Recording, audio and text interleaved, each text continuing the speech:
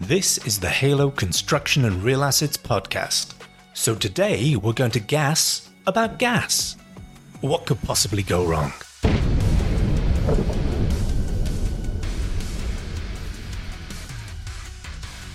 So in my time in construction, I've come across some pretty bad gas installations.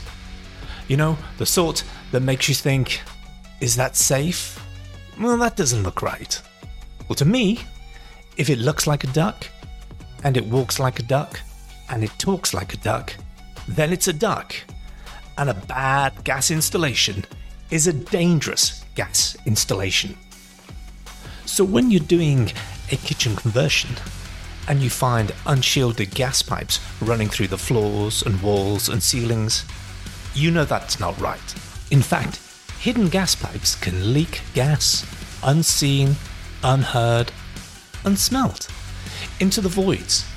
They can asphyxiate your friends and your family. They can even go boom. So, aren't there rules and regulations to prevent this? Indeed there are.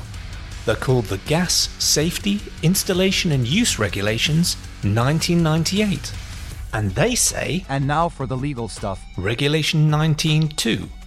No person shall install any installation pipework so as to pass through a wall or a floor or standing of solid construction, whether or not it contains a cavity, from one side to the other, unless A, any part of the pipe width in such wall, floor, or standing as the case may be, takes the shortest practicable route, and adequate means are provided to prevent, so far as reasonably practicable, any escape of gas from the pipework passing through the wall, floor, or standing from entering any cavity in the wall, floor, or standing. Which means, in the case of my favourite shoddy house builder, the gas engineers on site were either incompetent or criminally negligent, or both incompetent and criminally negligent.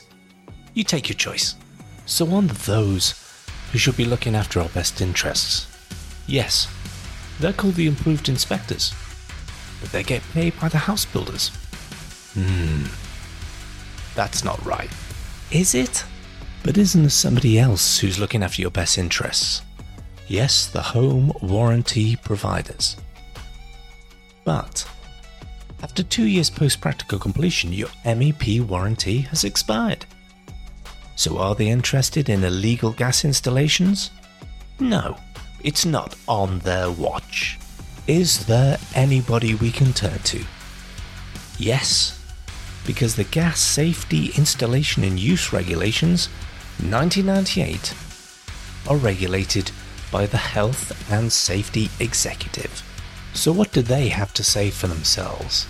Well, if you break the regulations, you are putting lives at risk and breaking the law. HSE gives gas safety a high priority and will take the appropriate action to ensure compliance with the regulations. This could result in a substantial fine and or a custodial sentence. So there you have it.